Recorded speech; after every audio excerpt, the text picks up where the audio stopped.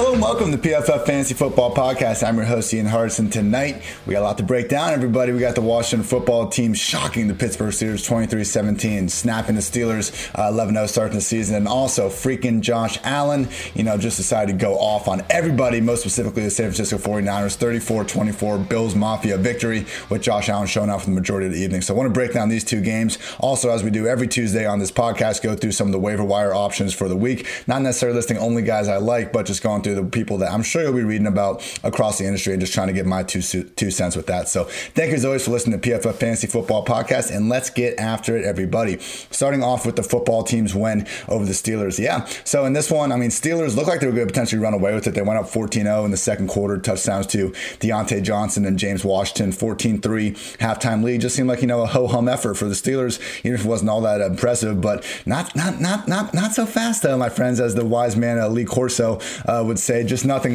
doing for Pittsburgh offense in the second half. They had no run game throughout the game, no real explosive pass plays other than James Washington getting that 50-yard touchdown in the first half. And to Washington's credit, that was more or less due to him, just catching a short curl and running away from guys. So Claypool had one nice 30-yard catch to set up the Deontay Johnson score in the first place, but for the most part, just not any big plays out of this offense. We saw Ben Roethlisberger throw for 305 yards and a pair of scores. Took him 53 pass attempts to do so. Give Alex Smith a lot of credit for the comeback. He was able to find Logan Thomas for a score. Got pretty wide open on a pick, but touchdown's a touchdown, as they like to say, I'm sure, as the kids say. And also Alex Smith should have probably had a second touchdown, Logan Thomas, but he got brought down just short of the goal line, and Peyton Barber was able to punch it across shortly afterwards. So Ben had a chance at the end to maybe take him down and tie it, but first pass to the drive ended up being tipped at the line of scrimmage and then picked off. So Alex Smith, Washington football team sitting now at 5-7, were able to knock off the big bad Pittsburgh Steelers. I want to quickly dive into some more specifics here. I mentioned Roethlisberger, but everything was so short in this one. Anytime you average 5.8 yards per attempt, you're going to have problems. And we've seen this really through most of the year, but really in recent weeks, because in the first part of the season, they were trying to still run the ball with James Conner, despite having this low ADOT passing game. But more and more over the past 5-6 weeks, even in games that the Steelers have comfortably controlled, and again, they were up multiple scores at halftime in this one as well, but we have seen them, fully shift to a pass-first offense, and we're just not getting the same sort of deep ball goodness that we've seen, in past versions of the Steelers offense. So you know what? In fantasy football, we're usually getting full point per reception scoring. Doesn't really matter for us. So when we see Deontay Johnson with 8 catches, Eric Ebron with 7, and even Juju Smith-Schuster with 7, even though these guys didn't have the best games, and by the best games I mean both Deontay and Ebron dropped at least 3 passes each. Truly not good performances by them. But you know what? You don't lose drops. You don't lose fantasy points for drops in the game. So we gotta play the cards we're dealt and all that. And because of that, even though Deontay and Ebron have some serious drop issues, we got to continue to go the well with these guys in fantasy football. Johnson, 71 yards and a touchdown. Ebron had 68 scoreless yards himself. Doesn't exactly make sense why these guys are getting so heavily utilized over Chase Claypool. As someone that's watched every Steelers game this year, it's pretty clear that Claypool is their best wide receiver, at least in the year 2020. You look at the snaps. Juju played 57, Deontay 54, James Washington 36 snaps, and Chase Claypool 28. So Ray McLeod was also out there for 5 snaps, but it's just confusing because Claypool, look, he is not DK Metcalf. Please do not confuse my words up with that. But he is one of these guys where you see when every time Roethlisberger looks downfield to him, good things tend to happen. He did draw at least 1 defensive pass interference on downfield shot this game, and only 4 targets. I would like to see 4 or 5 targets just on those downfield deep shots alone, not even counting the stuff he can do in the red zone just with the ball in his hands. So Claypool needs to be utilized more. I think he's been their most explosive player on offense all season long, even with Deontay Johnson generally being good with the ball in his hands. In my opinion, Chase Claypool is the best wide receiver on the Steelers. If they want to reach their potential on offense, I think they're going to need much more of the attack to flow through him. Steelers running game was a mess. Benny Snell, 32 snaps. Jalen Samuels, 24. And Anthony McFarland, just 11. Snell led the way with 8 carries, just 5 yards, though. It was brutal at one point. They got down to the 1-yard line because of Snell. He got them there. Then they tried to throw him a target in the end zone. That got knocked down. And then Snell got stuffed, not 1, not 2, but 3 times at the goal line. So they really just ignored the running game after that. Anthony McFarland, 4 carries for 15 yards. They tried to throw him, sluggo route on a freaking 4th and 1 that, the announcers were kind of critiquing. kicking Anthony McFarland for not having the body control to come down with it. What are you doing throwing a freaking ISO route to Anthony McFarland on 4th and 1? Line it up and run it, or throw it to one of your, just insanely more talented wide receivers or even tight ends that can deal with something of this magnitude a little bit better. So disappointing from these running backs. And we knew without James Conner in there, it was going to be a little bit up and down. The fact that this offense has no plans of giving someone like Snell even anything close to 15 carries cements him as more of a low-end RB3 at best throughout James Conner's absence. Unfortunate situation here with this Pittsburgh Steelers backfield, and this version of the offense is not getting any sort of consistent usage. Mentioned the drops from Deontay, counted 3 of them. This is the second straight week he's had multiple drops. Hey, he's not losing the snaps. That seems to be Claypool Washington. Doesn't make much sense, but it's just wild that Deontay can go from looking like a perennial wide receiver one moment. I mean, again, he has the route running goodness and the yards after the catch ability to truly, deserve a lot of the hype he's gotten, but all these drops, and you just look at his yards per target numbers and some of the efficiency metrics, not exactly what you want to see out of someone that we're all hoping can kind of rise to the top of this Steelers receiving room. So it's another 20-point, fantasy effort. Pretty much every game he's been healthy in this year, he's been putting up fantasy numbers. So again, even though he's had these drop problems, we don't care in fantasy land. He's an upside wide receiver too every single week. But I guess it's the fact that he's still being this good despite leaving so many yards on the table. That's so frustrating for everyone to watch. So hey, Deontay, good game out there. You were able to get those fantasy points we're looking for, but catch those balls that you're dropping, and all of a sudden we're talking about a legit wide receiver one potentially. Juju, 7 catches for 28 yards, just does not have the burst. It's sad to see. Doesn't look like he's all there physically. And yeah, we're not getting that yak that used to really make him as a receiver.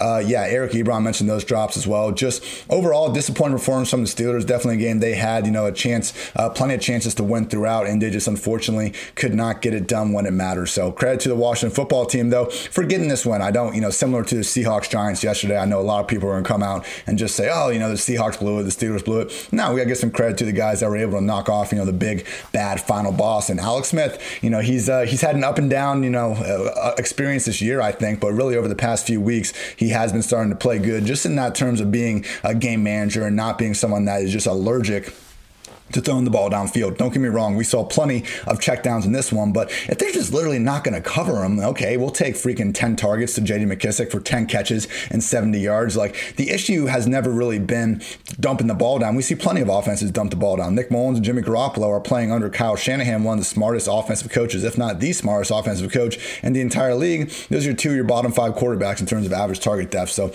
every team's different, but just the single act of not throwing downfield doesn't mean an offense can't still be great. And to Alex Smith's success, most of the shots he was taking downfield were usually on target. Terry McLaurin had a chance at about a 40-yarder that went off his hands. It was in double coverage. It would have been a tough catch, but one we usually like to see him come down with. It was a disappointing game from Terry. Only 2 catches on 6 targets, 14 yards. Just realized Pittsburgh was really going out of their way to try to limit him and what he was able to do out there. So McLaurin, really the only other bust he had all year was against the Rams. So, Rams and Steelers, arguably the 2 best defenses in the league. Not the worst performances to have, your bad games against. Just realized McLaurin, he's someone that's been, getting 50 yards and or a touchdown almost on a weekly basis throughout this year. He's going to continue to be that, borderline wide receiver one, if not just locked in top 10 option. He's been all year here moving forward.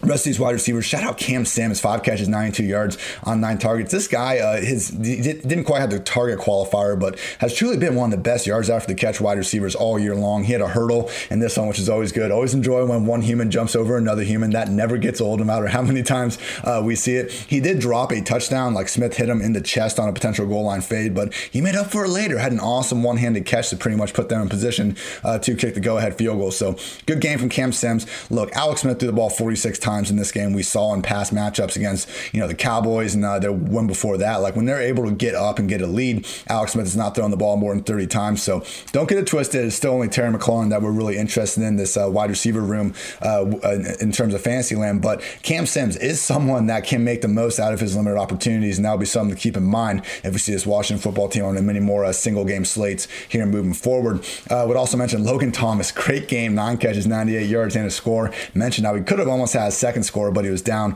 just short of the goal line. They tried a funky play The result didn't work out, but I didn't hate the process. They've done this a couple times. We've talked about this on this podcast where usually Logan Thomas gets like a snap a game as a quarterback. It was 4th and 1. They motioned him, under center. He took the snap and then just handed it to McKissic on a jet sweep. Unfortunately, it didn't work out, but I like what they're doing with Logan Thomas. He's one of these guys out there. Him and Trey Burton, pretty much the only tight ends that we can expect any sort of, wildcat, rushing, throwing, just added goodness from him. With Logan Thomas, we've now seen it pay off, in different ways over the weeks. He had the touchdown, I believe, against the Cowboys throwing the ball, and hey, he's been doing some things. I don't remember if it was specifically a touchdown, but he did complete a pass, I'm pretty sure. Sent us down a tweet, but I truly think that Logan Thomas, referencing him, having played quarterback in the past, that's the new Chris Hogan used to play lacrosse. So I know I'm the one that brought it up here, but in general, let's try to cut down on that. I think we all realize at this point that Logan Thomas has played quarterback in his past. Looking at this running game real quick, J.D. McKissic, 51 snaps, Peyton Barber, 23 snaps.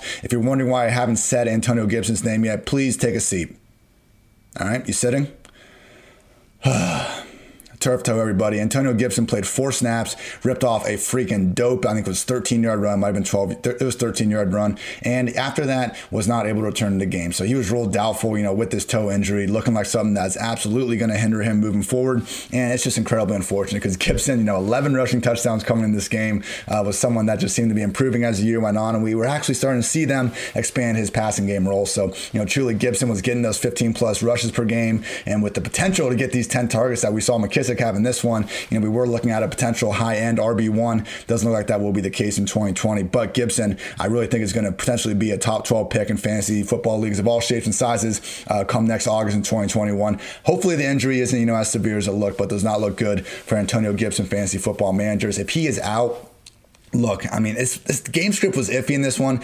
Just realized going this game, I know Peyton Barber jammed in the touchdown, but 86 players had at least 86 running backs had at least 25 carries going in this game. Peyton Barber was dead last in yards after contact per rush. So I know he's not Gibson and McKissic because he can't catch the ball, but just because you can't catch the ball doesn't mean you're necessarily a good inside runner, between the tackles. And I think that describes Peyton Barber to a T. I have no idea why he's consistently got so much run over the past 2 years, but hey, he is. So situation where I don't think we should be expecting too many points week in and week out from this offense, and they have shown they're willing to give J.D. McKissic a pretty big load as well. So Barber, even if he is going to be the starter, in Gibson's potential absence, I still think McKissic is going to be far and away the better fantasy option.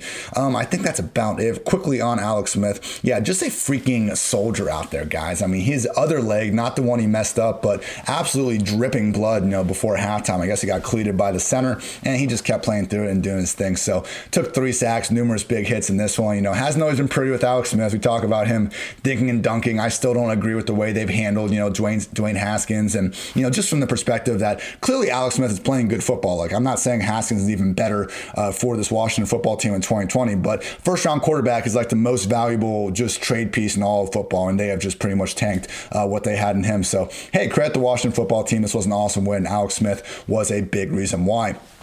Moving on to the Bills' victory over the 49ers, 34-24. Josh Allen was just absolutely lights out this entire game, everybody. I was expecting him to fall off after the first half because how could you not? He was 19 for 23, 236 yards and 2 scores at the half. He finishes 32 for 40, 375 yards, 4 touchdowns, no picks, just 1 sack. We didn't even have the usual, okay, we did lose 1 Josh Allen fumble. I was about to say, turnover-free performance in this economy? No freaking way. Not quite, but still an amazing game from Josh Allen, really from start to finish. And okay, the 49ers, they were seemingly pretty stubborn about getting away from their kind of base defense. We've seen them over the years, really, and by over the years, I mean mainly this year and last year, but with that pass rush they usually have, they're just so effective at shutting down opposing offenses, allows their cornerbacks to sit more on underneath routes and create turnovers that way. They were just they couldn't get any pressure on Josh Allen all night, and I think the stat they showed at halftime was he was 14 for 15 against zone coverage. So unfortunately, didn't really see the 49ers get off of their original game plan, and Josh Allen just kept picking them apart because of it. But do not think that this was a situation where Allen was just taking one easy throw after another. I think it was their second drive. He went down and he made a throw to Gabriel Davis over the middle. That was maybe the best throw I've ever seen him make, over the linebacker in front of the safety, right into a spot with the cornerback on Davis's hip. But that same drive, rolling out to his right, hitting Beasley downfield, hitting Diggs on the sideline, like just one extended play dart after another. Josh Allen truly forces you to defend every square inch of that field for better and for worse. And for the most part of 2020, it has definitely been for the better for Bills, Mafia, and fantasy football managers alike. So Josh Allen, QB1 season, keeps on keeping on. And the entire idea that, John Brown was going to be the guy to really limit him, in this game, just I never agreed with. And we talked about that on the podcast. We don't need to rehash it too much. But again, be careful with player on-off splits. It's already a small enough sample size with a 16-game season. Now we're taking 11 games out of that, and we want to, pick 3 of them where John Brown didn't play. Again, there were other situations to go into those splits, including John Brown, briefly playing in a Rams game that Josh Allen went off in. I just never agree with the idea that John Brown, who is a great NFL wide receiver, but Gabriel Davis isn't bad, and Stephon Diggs and Cole Beasley are probably better than John Brown, objectively speaking. We still have all that talent out there against a defense that was still missing so many defensive linemen despite, getting Sherman back. I just did not think it was enough of a reason to severely downgrade Josh Allen. Hopefully you agreed with me. We have been rewarded for sticking to the Josh Allen QB1 plan.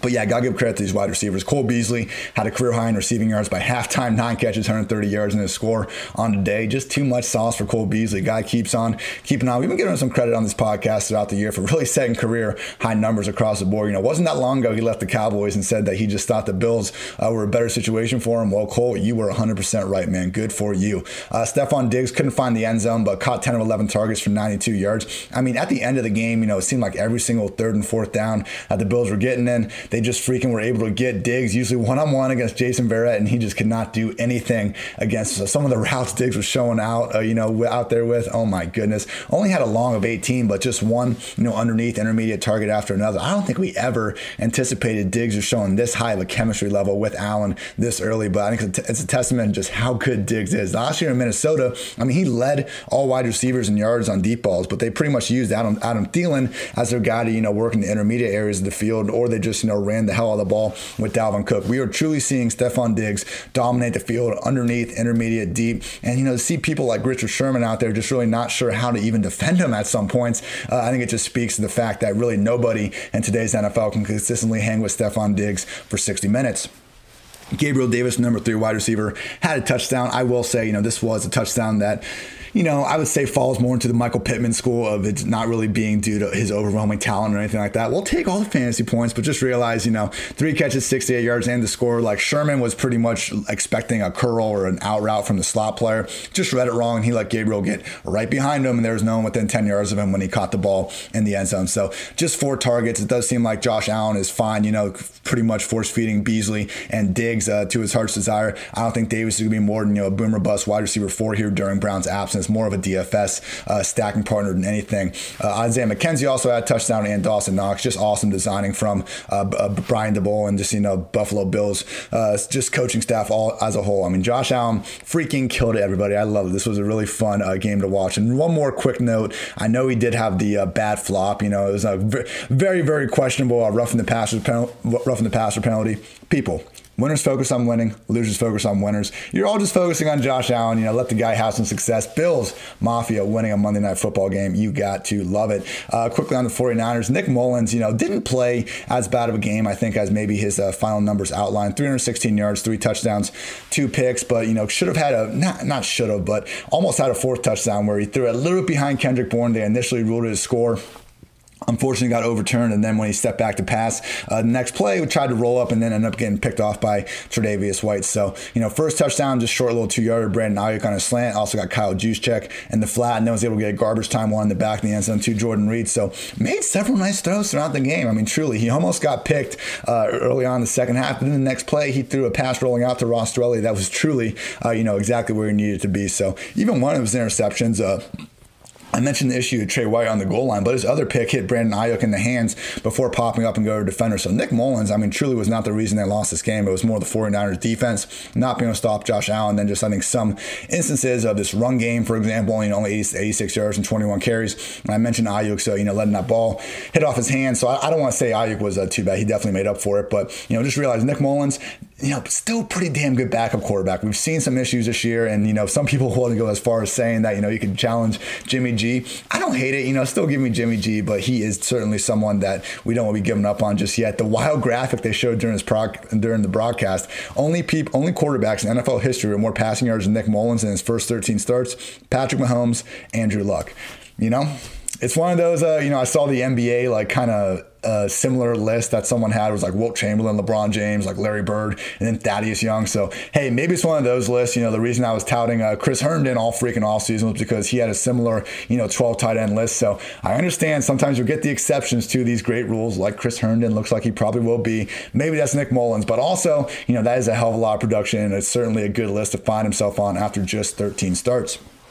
Running game was frustrating for the 49ers. Raheem Mostert led the way, but just 21 snaps. And these are unofficial numbers, everyone, by the way, so it might have been a little bit more. I had to pull these, mid-fourth quarter. So stay tuned. Check out my running back article out Wednesday for the full backfield report. But he was at 21, Jeff Wilson 17, Tevin Coleman only 2, and McKinnon just 1. So it really was Mostert flipping with Jeff Wilson for most of this game. They both did good. Mostert 42 yards on 9 carries. Wilson 47 yards on 7 carries. But Mostert, man, he's just so fast. I wish they would get this guy 15 touches per game no matter what. The only 2 players since 2016 per Next Gen Stats to reach at least 23 miles per hour with the ball in their hands: Raheem Mostert and Tyreek Hill. Truly, everybody, he is fast. You see him move at a different speed with the ball in his hands. Unfortunately, we didn't see him get more opportunities in this one. I'm going to go back to well with Mostert as an RB2 next week. I just think in a better game script, we will see him get over that 15 carry mark, but having Wilson this involved is not ideal. Only other note about this backfield: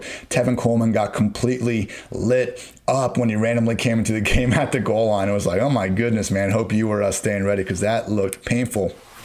With these wide receivers mentioned, Aiyuk had that bad play with the pick. Don't, be hard on him, because he also had an awesome 49er catch down the sideline. He twisted up Tre'Davious White, a man-on-man coverage a couple times, and was just really getting open all evening long. So Deebo Samuel had six catches, 73 yards, and 9 targets. Actually a little bit more beyond the line of scrimmage than normal. Coming in this game, Deebo Samuel had more yards after the catch than he actually did receiving yards. The majority of his targets are, just those pop passes or screens behind the line of scrimmage. It's going to be very interesting to see how the kind of final rankings go for 2021 with these 49ers wide receivers. I can see it being a situation where Samuel and Aiyuk should be fairly evenly located in their just average draft position, but wouldn't be shocked if we do see some sort of disparity. Might be able to take advantage, because I really think both Samuel and Aiyuk are incredibly talented. Next year, with a full season with Jimmy G and the off season and Shanny really getting them going, we could see both these guys be potential top 25 options at the position.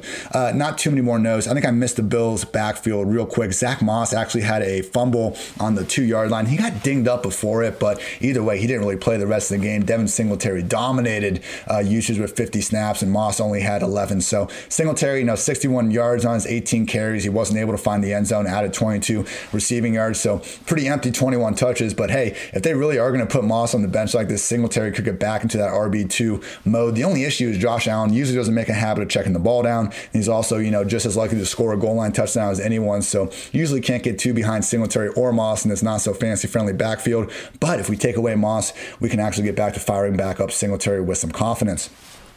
Shout out Bills Mafia and Washington football team again. Great wins for the squad. Now let's get on to some waiver wire stuff, everybody. So make sure you check out pff.com. We'll have some waiver wire stuff up this week that goes into more specifics. But again, I just look at some articles around the industry, looked at some injuries just to see kind of who the natural waiver wire people are going to be. Got my thoughts on the following 10 guys. So without further ado, some waiver wire thoughts for week 14.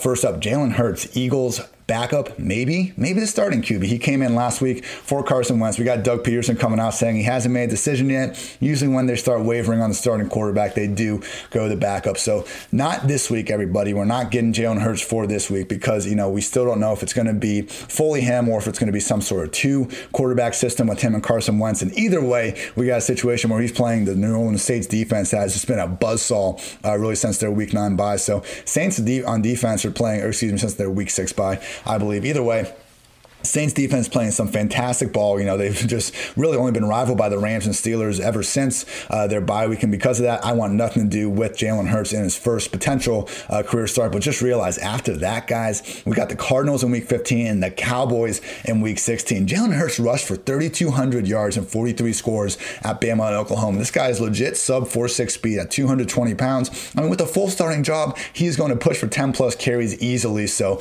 as we're seeing with Taysom Hill, even if he's not as developed as a passer yet, which I'm not even saying Hurts couldn't be. He threw a beautiful deep ball to Rager in that game on Sunday, and he also had the pretty touchdown to Greg Warden at 4th and 18. So I'm not even trying to say Hurts is, a Taysom Hill as a thrower, but he's going to have that Taysom Hill rushing role. And Taysom, over these past 3 weeks, has the 4th most fantasy points from rushing, regardless of position. So when these quarterbacks can get 10 to 15 carries, truly a fantasy football cheat code. Please try to get Jalen Hurts. I think he could be a legit top 12 quarterback in weeks 15 and 16 when we need him most in the fantasy football playoffs.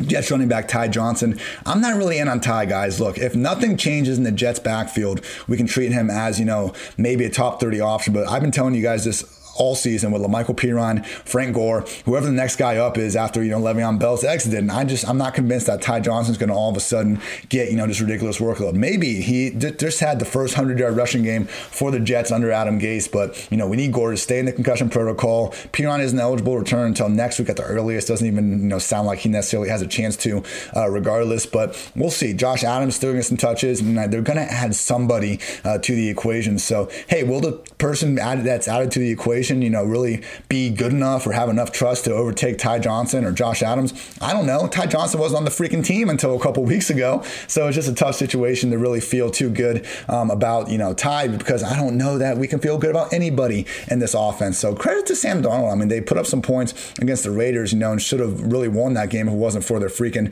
defensive coordinator who has since been fired. Shout out Greg Williams. Good call, man. That worked out. But 28 points against the Raiders. We'll take it. Just realize, this is still the league's 32nd ranked scoring offense. And the Seahawks, while they actually have been playing a little bit better lately, I just don't think it's quite the matchup we want to truly attack. But tune back in for our Wednesday edition of this podcast. I want to talk a little more about maybe Darnold's streaming potential in this matchup. I don't think so, but it will be interesting because the Seattle Seahawks passing defense in particular has been a lot of trouble. So I know Wayne Gallman has some success, but I just think Ty Johnson in this offense doesn't quite have the same firepower. So Ty Johnson, I am staying away.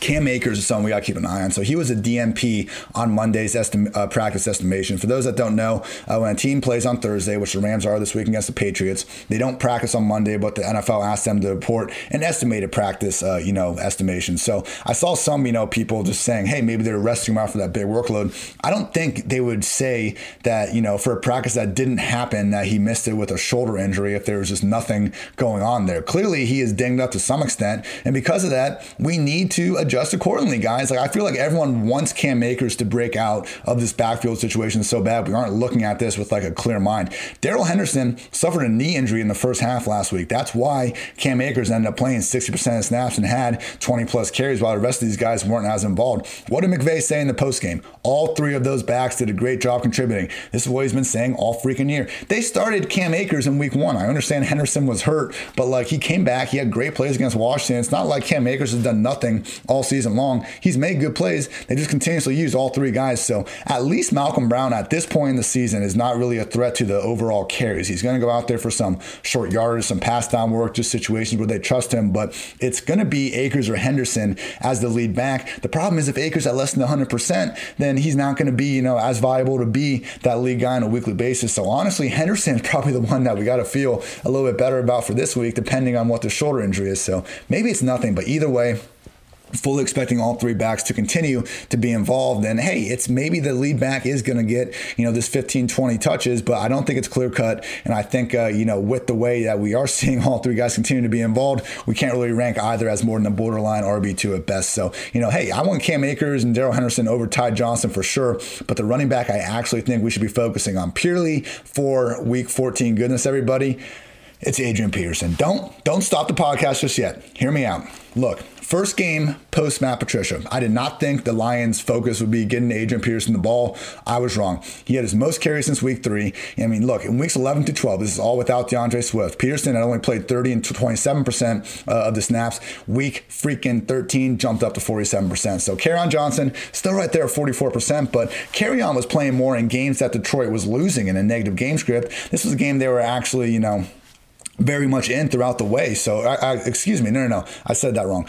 This was a game that they were also losing. They've been losing in the past 3 weeks. They were able to come back. But this game, Adrian Peterson still led the way despite them losing. So this was an actual usage shift, one that, cannot be explained by just a change in game script like we see in other situations. So I understand it's Adrian Peterson, but he just keeps scoring touchdowns. He's not going to score 2 touchdowns every single week, but he is the guy in this offense that is in line to get these goal line rushes. And they've been consistent about it. And now, if we were going to a tougher matchup, that'd be one thing, but we're not. We are now facing the Green Bay Packers defense that is the third worst fantasy defense to RBs other than Detroit and Houston. So Dalvin Cook has 5 rushing touchdowns against them in 2 games. Ronald Jones went for 113 and 2 touchdowns. Todd Gurley went for 57 yards and 2 touchdowns. David Montgomery had 103 yards on 11 carries against his Packers defense. It's a dream spot for Adrian Peterson. Again, it's weird. I understand it. I did not expect, to be sitting here on freaking December 7th telling you to play soon to be, there'll be 36 in March.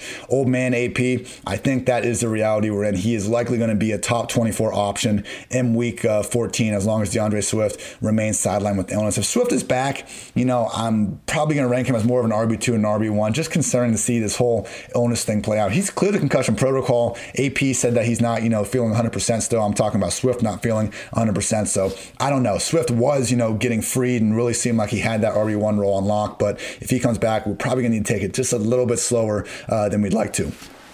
Keke Coutee from the Texans. Look, he has more than 6 targets in 5 career games now. And in those performances, he's had 11 catches for 109 yards, 5 catches for 77 yards, 8 catches for 141 yards, 5 catches 68 yards, 6 catches 51 yards in a score, and 11 catches for 110 yards in a score. So actually 6 games, but either way, at least 5 catches in every single one of them, at least 50 yards, and he was able to score in 2 of them as well. So look, Keke, he's a slot receiver. He played behind in this one, Brandon Cooks and Scott Hanson as well. But, still playing over 75% of the offensive snaps. And we just need to realize in this passing game, it's Cooks 1, Coutee 2, and Hanson 3, even if the snaps are a little bit lower. So, you look at this, I don't even know that we want to start necessarily Coutee against the Bears or against the Colts the following week. But week 16, the Houston Texans play the Bengals. I guess what's made the whole Will Fuller thing that much more disheartening. He would be a freaking top 10 option in that spot. But look, we were talking super high upside for week 16. So Keke Coutee, if he's out there on the waiver wire, I understand you're probably not going to be slotting him in these next 2 matchups if you are in the fantasy playoffs and you have a pretty good squad, but week 16 could be that legit week that we were going to Keke expecting a big performance. He's solid, but more than anything, Deshaun Watson's a freaking god, and we want gods, number 1 and number 2 wide receivers more times than not. T.Y. Hilton is someone that's had 4 catches, 81 yards, and 8 catches, 110 yards in a score over the past 2 weeks. Guys, he didn't even reach 70 yards or score once in weeks 1 through 11. So look, as I've cautioned you on Michael Pittman, as I said, I just think this offense is too crowded and we aren't seeing, enough sustainable production to expect it to continue. Same story with T.Y. Hilton. Since the Colts week 7 bye, Pittman has 32 targets. Hines has 30. Hilton has 28. Zach Pascal has 26. Trey Burton, 22. And then we got Mo Alley-Cox, Marcus Johnson, Jonathan Taylor, even Jordan Wilkins have between 11 and 18. So truly the most crowded passing game in the league. And I get it. They're facing the Raiders and the Texans next. I mean, Hilton and Pittman are boom or bust wide receiver 3s. It's just impossible to fire up either with any level of confidence. So, Hilton, to me, you're getting a Tim Patrick guy there. It's not that big of a difference between Hilton and Tim Patrick. You're getting someone in a passing game that, while they do flash some upside from time to time, we just don't exactly know. We do know what kind of upside ends up being for the individual parts, and that is of the boom or bust variety. Moving on to Tim Patrick. Honestly, I think I'd rather have Tim Patrick over T.Y. Hilton the rest of the season, just because it's far more of a condensed passing game in Denver than it is in Indianapolis. So give me Tim Patrick. If you remove the practice squad wide receiver game from his just schedule, which makes sense, I think that's reasonable to do. He scored and or surpassed 100 yards in 6 of his last 8 games. This is not, a 2-game streak for Patrick. This is a situation where we have seen him really, see 6 to 8 targets more weeks than not. He only had 4 last week, but scored on 2 of them. He was a making plays throughout the year. So Jerry Jeudy's been the guy we've been hoping to emerge from this offense. But at some point, we got to get hit in the head enough times to realize that Tim Patrick is looking more and more like the number one wide receiver in Denver. So like T.Y. Hilton, it's not someone I'm going to have inside my top 30 and just be, absolutely pound the table for you guys to go out there and start. But worse guys to have than the projected, number one to number two wide receiver in pretty much any offense. That is starting to also apply to Colin Johnson. So weirdly, even with Chris Conley back, we saw Colin Johnson play ahead of him. I would just caution this one, guys. There's some streamer appeal going on with the Jaguars because they're facing the Titans defense that we just saw Baker Mayfield shred. And Mike Glennon is the only QB randomly in the league with the deep ball rate over 20%. So he is slinging it. Just realized last week, he had 3 turnovers and the touchdown to Laviska Shenault should have been an interception. So you look at the snaps, DJ Chark played 87%. Keelan Cole, 69%, Colin Johnson, 55%, Laviska Shenault, 35%, and Chris Conley, 11%. Like, what is Laviska doing only playing 35%? Like, It doesn't even make any sense. I think everything behind Chark is still muddled despite Johnson's small success. Maybe he keeps on keeping on. I get it. The matchup isn't anything of a concern, but I would rather, take a chance here with some, Conchera and GPP lineups. I think it's way too volatile of a situation to feel good about in these, key redraft playoff games.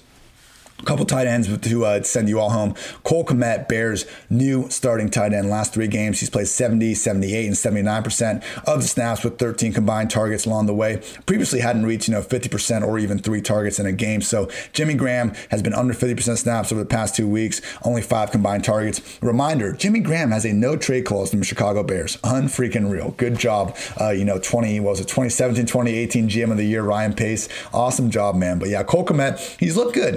He's the same touchdown dependent tight end too that Jimmy was. I think it's a little bit higher of a yardage floor because Kmet's a better athlete at this point in their careers. But just realize Jimmy Graham, it could not be less of a viable fantasy option it is the Cole Kmet show in Chicago. Question as to how good of a show that will be. I hear you, but he is a viable, streamable and viable tight end too, with a little bit of upside that is probably on more waiver wires than not.